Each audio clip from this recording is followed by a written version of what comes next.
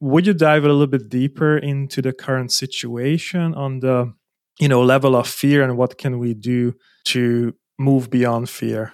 I mean, first of all, clearly this is a very, very serious and very dangerous situation, not to be taken lightly. Nobody knows, how strong their immune system is until you get afflicted by this. Obviously, there's higher risk parameters in elderly people or people that have underlying conditions. But you don't know. So there's a lot of this uncertainty, and I don't want to play down the risk that exists with the coronavirus. But the other thing that happens is that it's very easy to be obsessed with the 2% that die, and maybe even 4% that die. I mean, who knows what the final numbers will actually come out, and the 98% or the 96% that will recover if infected by this. So it's again, what happens is, as I mentioned before, we are wired to be fearful. I mean, that is our innate survival response.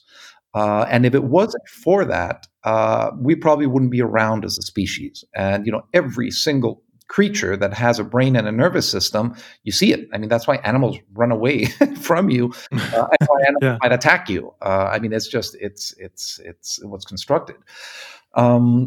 So what happens now in the context of the coronavirus, I think, to me, is like you have to acknowledge that there is this very pervasive fear around, but that you do not have to succumb to it, depending on if you can and if you want to try to take control of your mindset. And things that I find that are helpful, first of all, realizing that this is just your neurology and your physiology at work. So if you can take a step back and say, look, this is just my body and my mind reacting to the information that is coming, that starts to open the door for you to take a little bit of more agency in the situation. So taking perspective is one, for me, one very important step.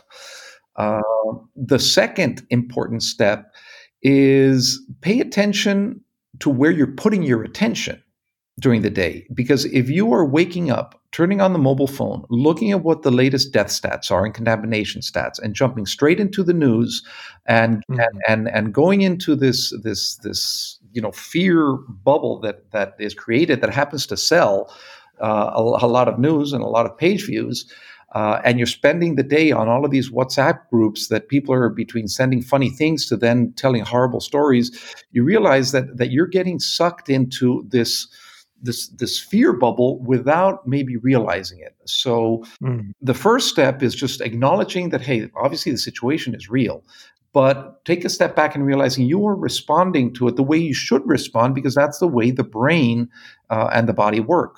But you don't have to stay there. So some of the steps that at least I've started to take is, one is taking that step back and saying, wait, I'm not going to be part of the 2% I'm going to die group. I'm also going to limit the amount of information that I'm reading about this, worry about the things that sort of are elements of protection on a personal, on a family and friend level. But I'm not going to get obsessed with, what was the latest press conference where President Trump said some crazy thing, or where some other politician decided to do this or that. Just not get sucked into the drama.